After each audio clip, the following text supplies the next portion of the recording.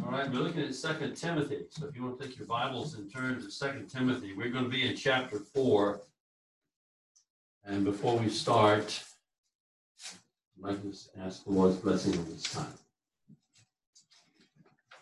Father, thank you for your word. And for this reminder, again, this morning, of the importance of it and the responsibility that you hold out to those of us who stand in the pulpit to be sure that we are preaching it and sticking by the truth in it, not to alter it or to mess it up. Thank you for your mercy. Thank you for your grace. Thank you for loving us. Thank you for stooping down, as it were, to our level, to relate to us, to communicate with us, and to work in our hearts and lives for the purpose of bringing honor and glory to your name. Ask your blessing upon this time this morning. I pray that it will be the Savior who is exalted and magnified, and I ask it in his name with thanksgiving. Amen.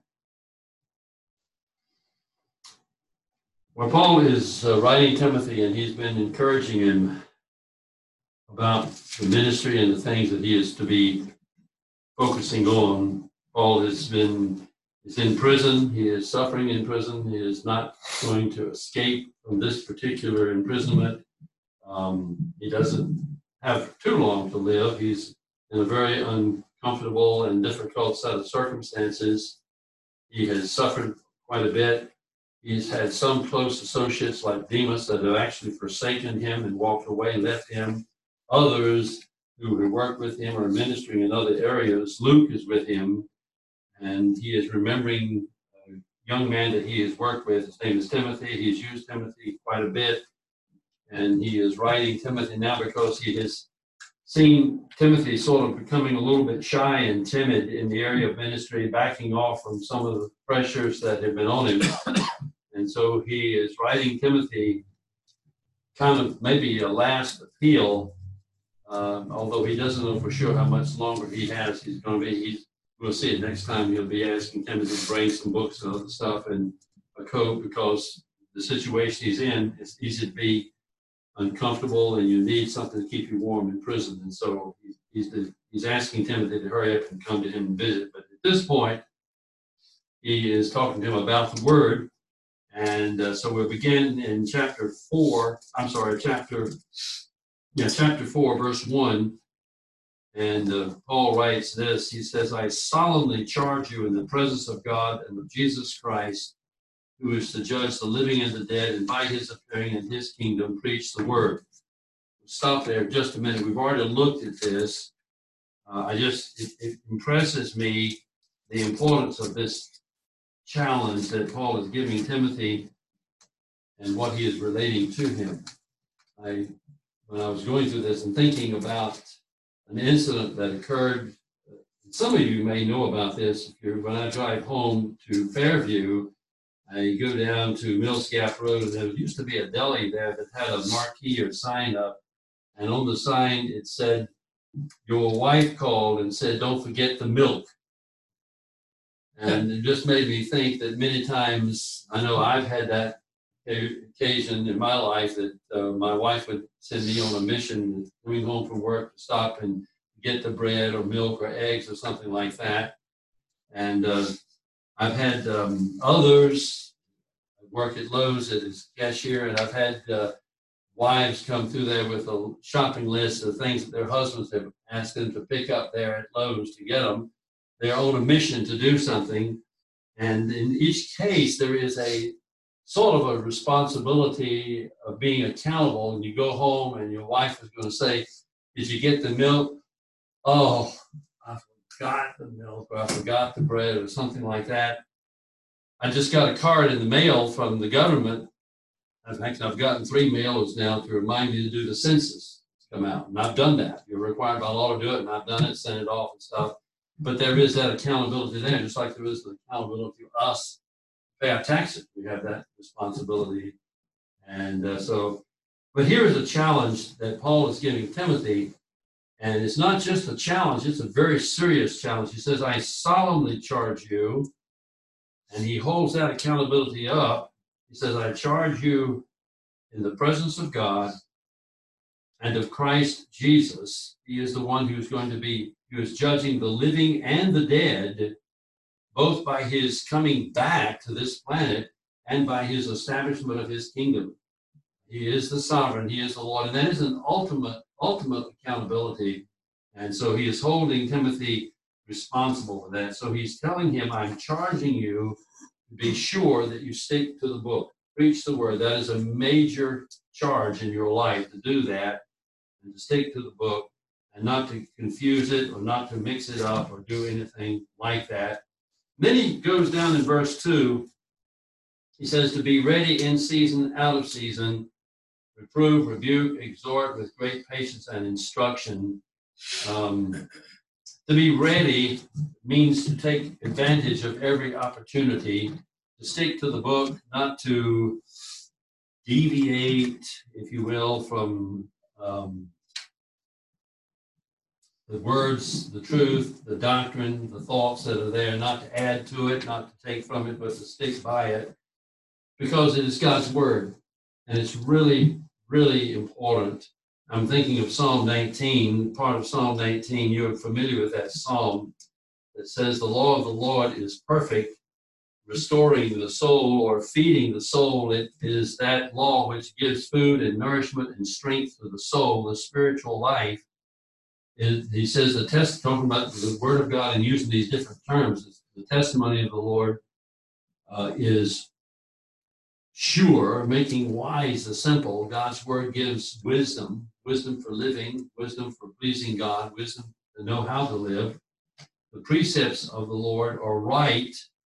They bring joy to the heart, rejoicing the heart.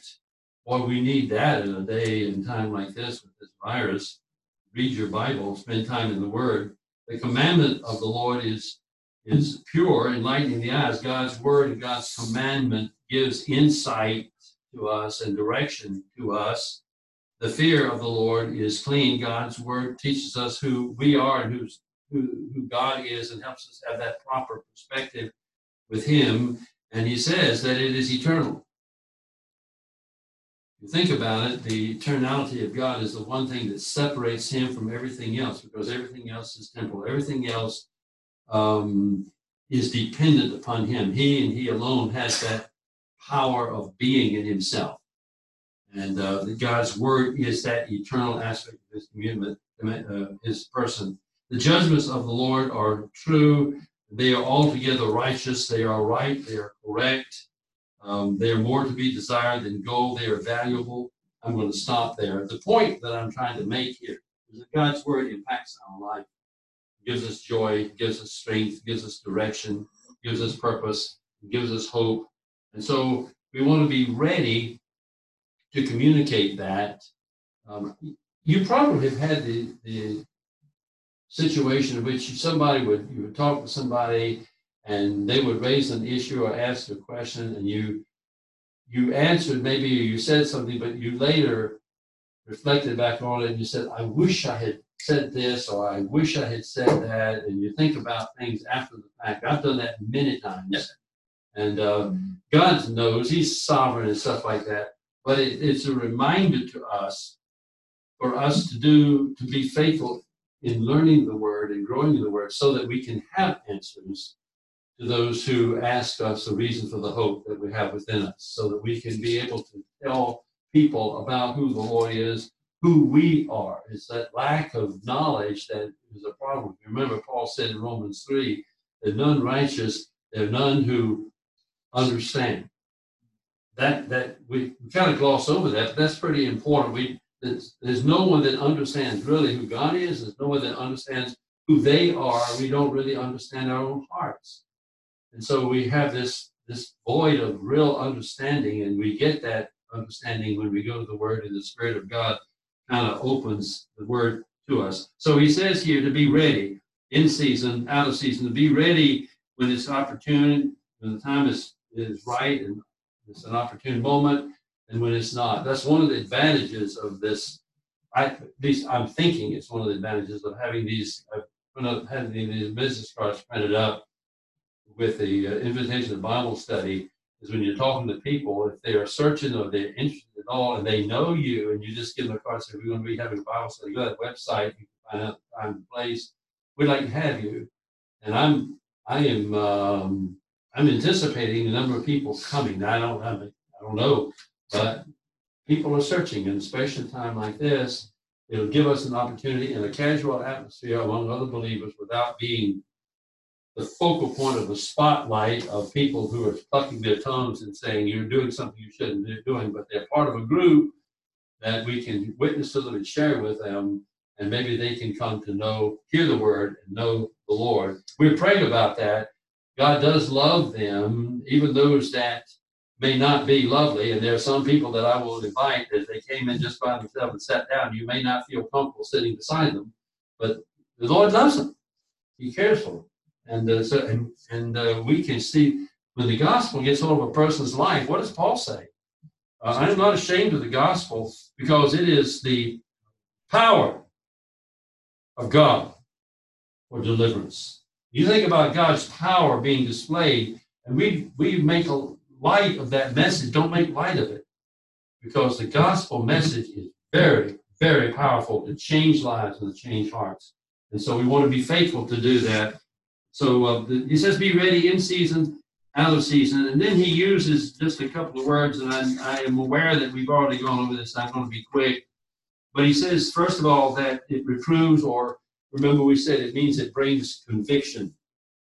And it's used in the Textus Receptus. It's not in the Nestle text, but it's in the Textus Receptus of John 8:9, where the woman was taken in adultery. And the Pharisees were there to stone her, and Jesus said that the man without sin cast the first stone. And then this text says, and they which heard it being convicted, that word convicted is this word reprove. They heard it being convicted by their own conscience, went out one by one. That's what the idea of reprove is. It means to bring conviction to us of sin. Remember that when we looked at Isaiah, we saw that sin was that which separates between man and God. That's what Isaiah said. Your iniquities have made a separation between you and your God. Sin will separate you between you and your God. And the word brings conviction on that. The word, if you remember the illustration that we used some time ago of Josiah the king, when the word of God was discovered in the temple and was brought, and they opened it up and read it, and he tore his clothes. Here's the king taking the most humble position of all, putting ashes on his head and tearing his clothes and humbling himself. And of course, when the king does that, the entire country is aware of that. The entire nation is aware of it. This is front page news, and it spreads like wildfire. But what the king was doing is he's saying, God's word says we're in trouble. And we need to really repent of our sin. God's word can do that, and that's very important. So the first thing in taking the word and applying the word is it does bring conviction of sin. The second thing that he has in that text that it can do is it can rebuke or bring reprimand. You probably don't remember this, but I mentioned that the word rebuke there does not necessarily mean that they have sinned. It's just a way of saying, bringing some kind of rebuke. It was used to Peter, to the Lord Jesus, when the Lord Jesus said he was going to go to Jerusalem and suffer many things, and Peter took him aside and rebuked it. Used the same word. And that obviously the Lord was right and Peter was wrong, but Peter felt like that he was having to correct the Lord. One of the interesting things about that word rebuke, and I think I mentioned this as well, but it really impressed me, is a person who is rebuking another person has some air of authority over somebody else that they are rebuking. That's what's so funny with Peter. Here is this young man taking the Lord of glory aside and rebuking the Lord Jesus. And Peter's just a piece of trash. He's just an apostle, just a man, a sinner, and he's rebuking the Lord of glory. But he's trying to correct the Lord. You can't possibly go to Jerusalem and suffer. You can't possibly do that. The same word is used of the parents, of the disciples, when the parents brought their children to Jesus to be blessed, and the disciples rebuked the parents for doing that. And they were taking that kind of authority, and they were using what was the authority they thought they had to correct the parent. And we would do that. We have somebody maybe in here crying in the church. Sometimes we would kind of correct them gently and say, can we do something about that? We wouldn't do it in a mean way or whatever. But there's that sense. You see what I'm saying? Is that sometimes children can be a distraction. I understand what they're doing, but Jesus was right; they were wrong, because He loves the kids. That's one of the main verses for child evangelism fellowship, is that Jesus said, "Let the children come unto me."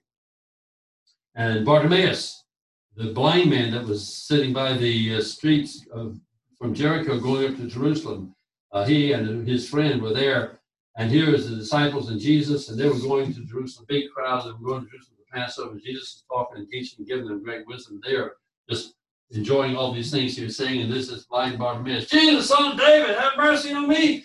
And they say, "Shut up, be quiet, push him aside, get him." They were exercising some degree of authority, and you're interrupting the Lord's teaching, get him out here, and stuff. And Jesus finally stopped and said, "What do you want me to do to you?" And He healed him. And actually, I believe he became a believer because his name is mentioned in Scripture. But the idea that I'm trying to make here is the word means to rebuke or to correct or to reprimand, and it appears in the Gospels. Only 2 times does this word appear in the rest of the New Testament. One of them is in Jude, where Jude mentions it.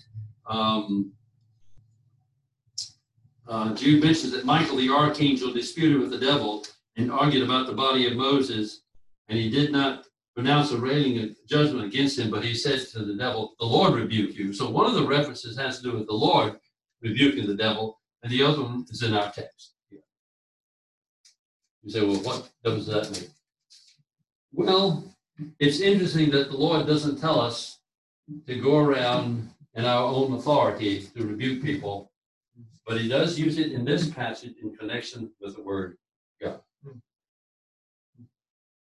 So if we are going to be able to do any kind of corrective reprimand, it is only in connection with the Word of God. It is because, listen, the reason this is a problem for you is because God says A, B, and C. And so we can bring the Word of God. I can't stand up here and rebuke you on my own authority and be biblical, but I can say, this is what God's Word says. I can tell you you should read your Bible. I can tell you you should pray. The Bible says it. You can talk about that.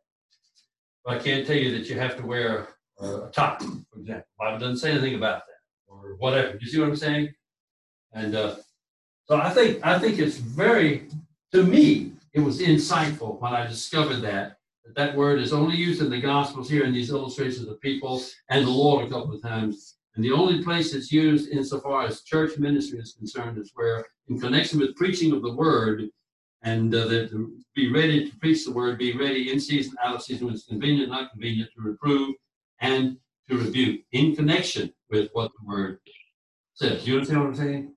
I think that's really important. And then the third word there, the word exhort, just has to do with making a strong appeal or plea, almost begging. Because of what the God says and because of what the Word says, you can beg with people. And if there are people that you love and care for, and there are, I have lots of friends that I care for, and I talk to them. I don't get down on my knees and beg, but it has to do with making an appeal or whatever. And so it says to make that appeal and just to plead with people, recognizing that people have to make choices and decisions and to work with them in the situations that they're in.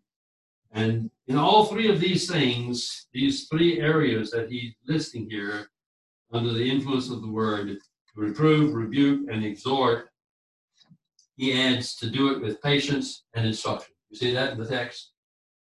Remember, we looked at 2 words having to do with patience.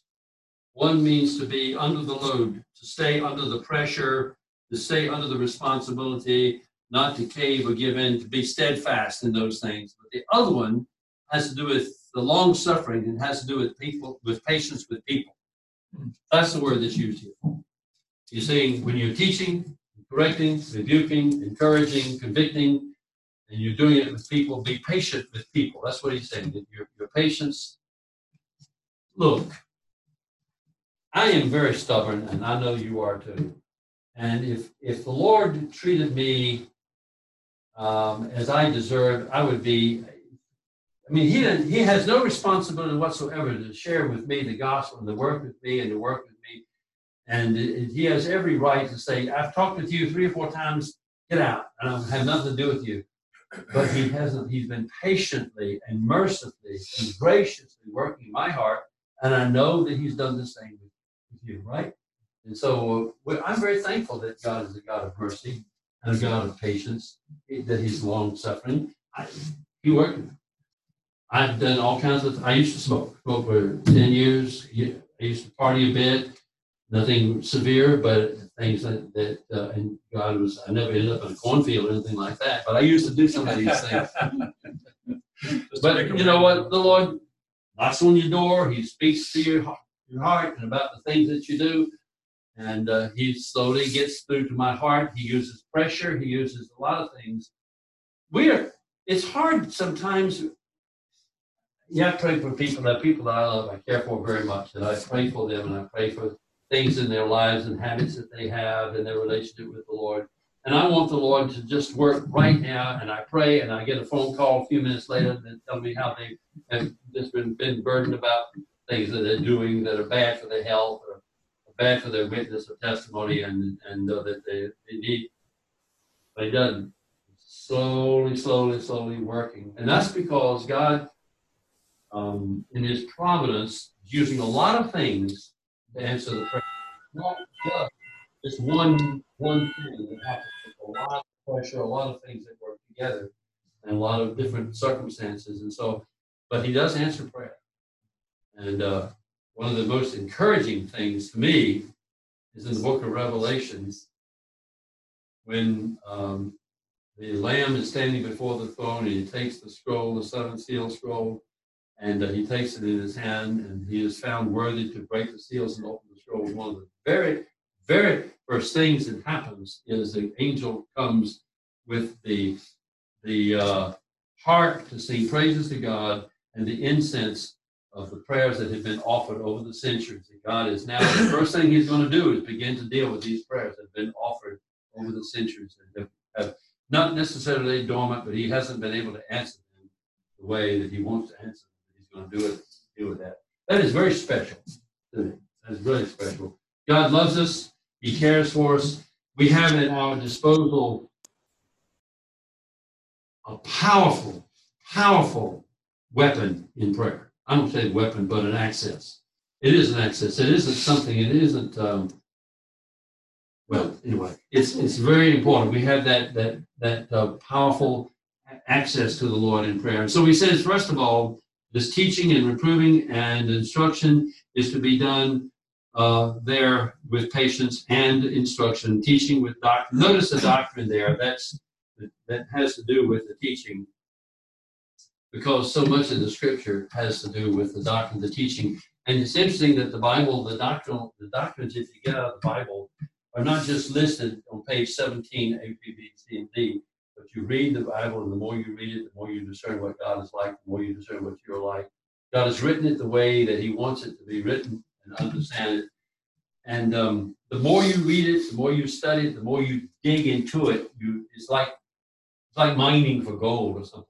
You dig and you begin to uncover these nuggets and these valuable truths, and they begin to work in your life and your heart. It begins to change your life and change your heart. So that's what he's saying here, to take these things and to apply these as you're preaching the word. Now we want to come to the section that we're supposed to be in this morning, and that is verse 3. And what Paul is doing here is, in order to enforce the urgency, I think, Timothy to preach the word, he reminds him that the time is coming when many will turn their focus away from the truth and embrace myths. In other words, this is important, what I'm told you to do, because you're going to be faced with and you're going to confront with those that are departing, those that are leaving the truth. It's really very important. And you're working with the church, and so you want to do everything you can to try to hold on to the truth. And the first thing he deals with has to do, it seems to me here, with the whole area of sound doctrine. That's what he says. The time will come when they will not endure sound doctrine. He stresses the need for them to endure sound doctrine. And sound doctrine is healthy doctrine. It's the settling down, if you will, and the organization of the truths that the Scripture teaches about God, about man, about sin, about life, about wisdom. And these things are very important. Paul says in the first chapter of 2 Corinthians, he tells Timothy to retain the standard of sound words which you have heard from me. To retain is telling him to adhere to these things. The standard, if you remember, we talked about it, is like it actually has to do with a mold. I think it was used of a horse's hoof in the ground, which leaves that imprint. He's just saying retain the standard, the imprint, the teaching, the meaning, the substance of the doctrine. Don't let those things go. Don't get the doctrine and then walk away from it. Let it work in your heart. Let the Lord use it in your life. Retain the standard of sound words which you have heard from me, in faith and love which are in Christ Jesus. Then he says this. He says, set up a guard, set up someone to protect us. Guard through the Holy Spirit who dwells in us, that treasure, that ministry, the word and the responsibility to teach the word, which has been entrusted to you. So he's telling Timothy, much has been given to you and it's been entrusted to you, which does remind us, doesn't it, that every single one of us here are indebted to other people who have sacrificed and witnessed and lived and prayed for us. That we didn't just all of a sudden pop up as a believer like a seed in the ground, but there was much work, much prayer, much labor, perhaps many tears that have been labored. I know that I've had people pray for me, and I'm sure that my grandmother, I know that sometimes she wept. I don't know all of that because she didn't tell me about it, but I do know that she was emotionally involved for me and my two sisters, and I'm very thankful for that. I've often thought that just like it was with David, that the Lord would do some things in my life, and he would tell David, or he'd tell the descendants of David, I'm doing this for the sake of your father David. I promised David some things, or I promised Abraham some things. What I'm doing in your life is because I'm keeping some promises to someone else, or I'm answering the prayers of someone else. And I think the Lord does that. I'm confident that the Lord has worked in my heart because of that very issue, that other people have prayed for me faithfully. I know my grandmother, for years, I remember she used to get up, and one of the things she used to do is would take me back to the back of the house back there to the bathroom that looks out over the east where you see the sun rising, and she could point out, she said, the sun's coming up over there, and she'd watch it come up, and the sun, as it rotates here, the year would progressively go up, and then it would slowly go back, and it would rise at the east. And she would get up early in the morning, and she would have her quiet time, she'd have her Bible there by the bed, and she would have time of prayer. And I know she prayed for me that I would come to know the Lord. And I found out later she also prayed that the Lord put me into the ministry. So God hears prayers, and it's really important that we understand that. And so he says here then that we are indebted to somebody else. The time will come when they will not endure sound doctrine, but wanting to have their ears tickled, they will accumulate for themselves teachers in accordance with their own desires, and will turn away their ears from the truth and will turn aside the myths. He's talking about here that time will come when they will not endure sound doctrine which we've been taught and learned from other people. We've gathered it from other people. Notice here also this passage that I was talking about in 2 Timothy chapter 1, where he says to guard through the Holy Spirit that which dwells in us, that treasure which has been entrusted to us, that we have received from others. So here's Paul. Paul is telling Timothy to guard through the Holy Spirit. The time will come when they will not endure sound doctrine, but will want to have their ears tickled. I want you to see one other thing that he is stressing there, that there are going to be difficult days coming, and as he talks about that they will not endure, I don't think he's talking about just the general tenor. I think that he's talking about specifically individuals in the church who will not endure. And because we know that a genuine believer, a real believer will endure to the end. We know that's one of the marks of a real believer. But there are many who, we think of the parable of the sower, and we think of the four soils, and of the four soils, only one soil represents genuine conversion. There are two that receive the word, and one of them, because of pressure, persecution, other stuff, abandon the faith. Another one, because of wealth and the distractions of the world, that comes in and chokes out the gospel. So it's not fruitful. There's only one that's real. And so this is kind of a warning, isn't it? That in the church, there could be those who are not genuine believers. That means that even possibly in this room this morning, that we could be those here that are not genuine believers. Paul says, examine yourself that you be in the faith. And the idea is always it's not just a one-time examine yourself and you say, oh yeah, I'm in the faith, and you walk away and forget it. But always be continually looking at your life and your walk with the Lord to be sure that you're seeking to follow him. I do that.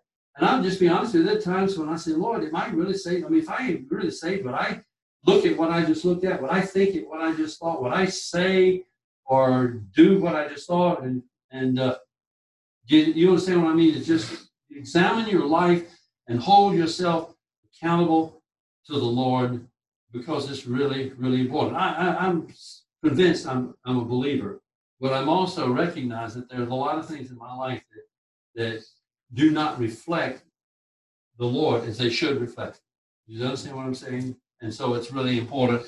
And so in this passage here, I kind of have to move on. In this passage, he says, when he talks about the time will come when they will not endure, these are false teachers he's talking about, and they are unbelievers, and they are going to lead the church astray. So he says, be careful about that, and don't let them lead the church astray.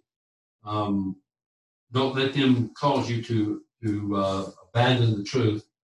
And so Paul is just warning about that sound doctrine, sound truth. I'm kind of skipping over some stuff because I got so much stuff here. We'll be here for some time. Secondly, notice that there are three things in this text that he talks about. He says the time will come, first of all, when they will not endure, which gives the idea that they're intolerant to biblical truth. Sound doctrine is healthy doctrine. It's good for growth and for our Christian life. Titus says, but as for you, speak the things which are fitting for sound doctrine. And as I mentioned earlier, 1 Timothy 4:6, Paul said to Timothy, in pointing out these things, you will be a good servant, a good minister of Jesus Christ, constantly nourished on the words of the faith, the words of the doctrine of the faith, and the sound doctrine which you have been following yourself. So number one, the first problem here is there are those who are intolerant of the truth, that they don't want to hear what God says. They want rather to twist it around and make it say what they want it to say. Revelation and Deuteronomy both give warnings to the readers not to add to or to take away from what God has said. It's easy to do that, and it's just a danger we can fall into, because we can want the Bible to say something so bad. We sometimes can make it say that. When we study the Bible and interpret it, we want to interpret the Bible according to what the whole Bible says. So we want to compare Scripture with Scripture and let the Scripture hold itself accountable and to kind of clarify these things for us. So the first thing is that they were intolerant to biblical truth. Secondly, he says, but they're wanting to have their ears tickled. They will accumulate for themselves teachers in accordance with their own desires. In other words, being not only intolerant of biblical truth, but they are seeking speakers and teachers to confirm what they want to hear, to say the things they want to hear. And we are, I'm sure, aware that sometimes people don't like sin. They don't like to be preached about sin, or they don't like you to preach repentance. I can remember when I was in California, John MacArthur was telling me that he said when he first came into the ministry from seminary, he had done a lot of study and research and preparation to deal with the liberal movement that was attacking the Scripture, the inspiration of the Scripture and so on and so forth. And so he was sort of prepared to defend himself against that. But he said, I never thought that I would have to defend myself against the church. When he began to teach the Bible, what the Bible said about Jesus Christ as being Lord, Lordship salvation was an issue that a lot of, quote, church people denied. And yet that's just basic salvation. If Jesus Christ is not your Lord, he's not your Savior. He's got to be both of it. I was raised, I really, truly, early in my life, I believe that you could trust Jesus as Savior, but go and do what you want to do for years, and then later on accept him as Lord. But that's not what the Bible teaches. The Bible, if you do that, then you're one of those, as Jesus says at the end of the Sermon on the Mount, that the guys built two houses. One was on sand and one was on the rock. And the one that's on the rock is the one that's on the sand, and that's because they not only hear, but they obey the words that I've said. So it's really important. Jesus is Lord. He is the sovereign. He is Almighty God, but he is our Savior, and he has come down to communicate with us and to pour his life out for us on the cross. And so, if God became man, and he did, then he has a right to ask us to submit to him, to be in subjection to him, and nothing. Over and over again, we are called his slaves. Literally, it's not servant, it's slave, and he is the master. And no man, Paul says, no, Jesus said, no man can serve two masters. And that's in a slave-master relationship. If you're a slave, you only have one master. You got to choose. You're going to love the one and turn your back on the other. That's just the way it is. And if we belong to the Lord, we're going to be loving him and turning our back on the world and the flesh and the devil and those kinds of things. And so here are those who want to have their ears tickled.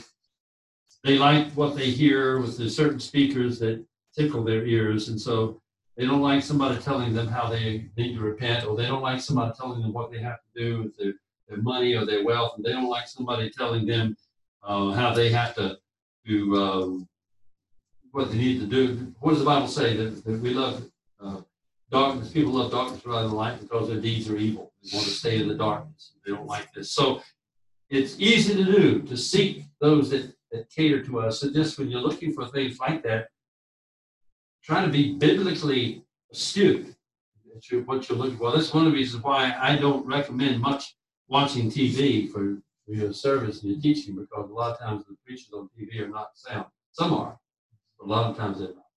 And then finally, not only is there that they resist biblical truth and they seek the teachers that cater to their own desires, but the text says that they abandon error. It says they will turn away their ears from the truth and will turn aside to myths. This is one of the scariest verses in the Bible for me, and you've heard me talk about that. And there is in that text both the active and the passive voice. The active voice in the grammar means that the subject is doing the action. The passive voice in the grammar means the subject is receiving the action.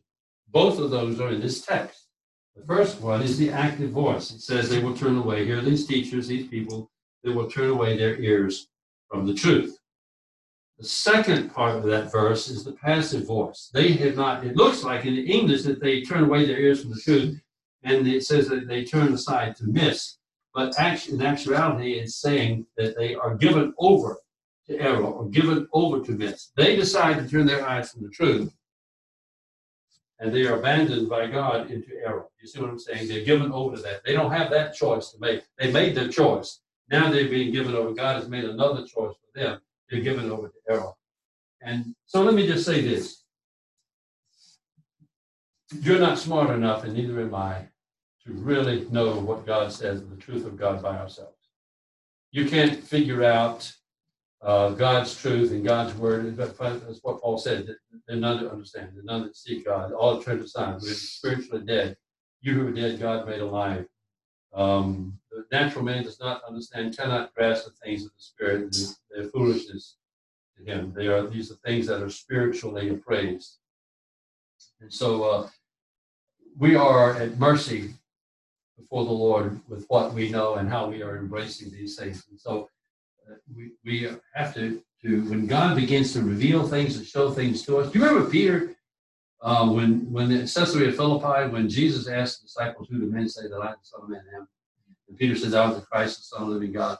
And Jesus said, Happy, blessed are you, Simon, son of John. Flesh and blood did not give this to you, but my Father in heaven.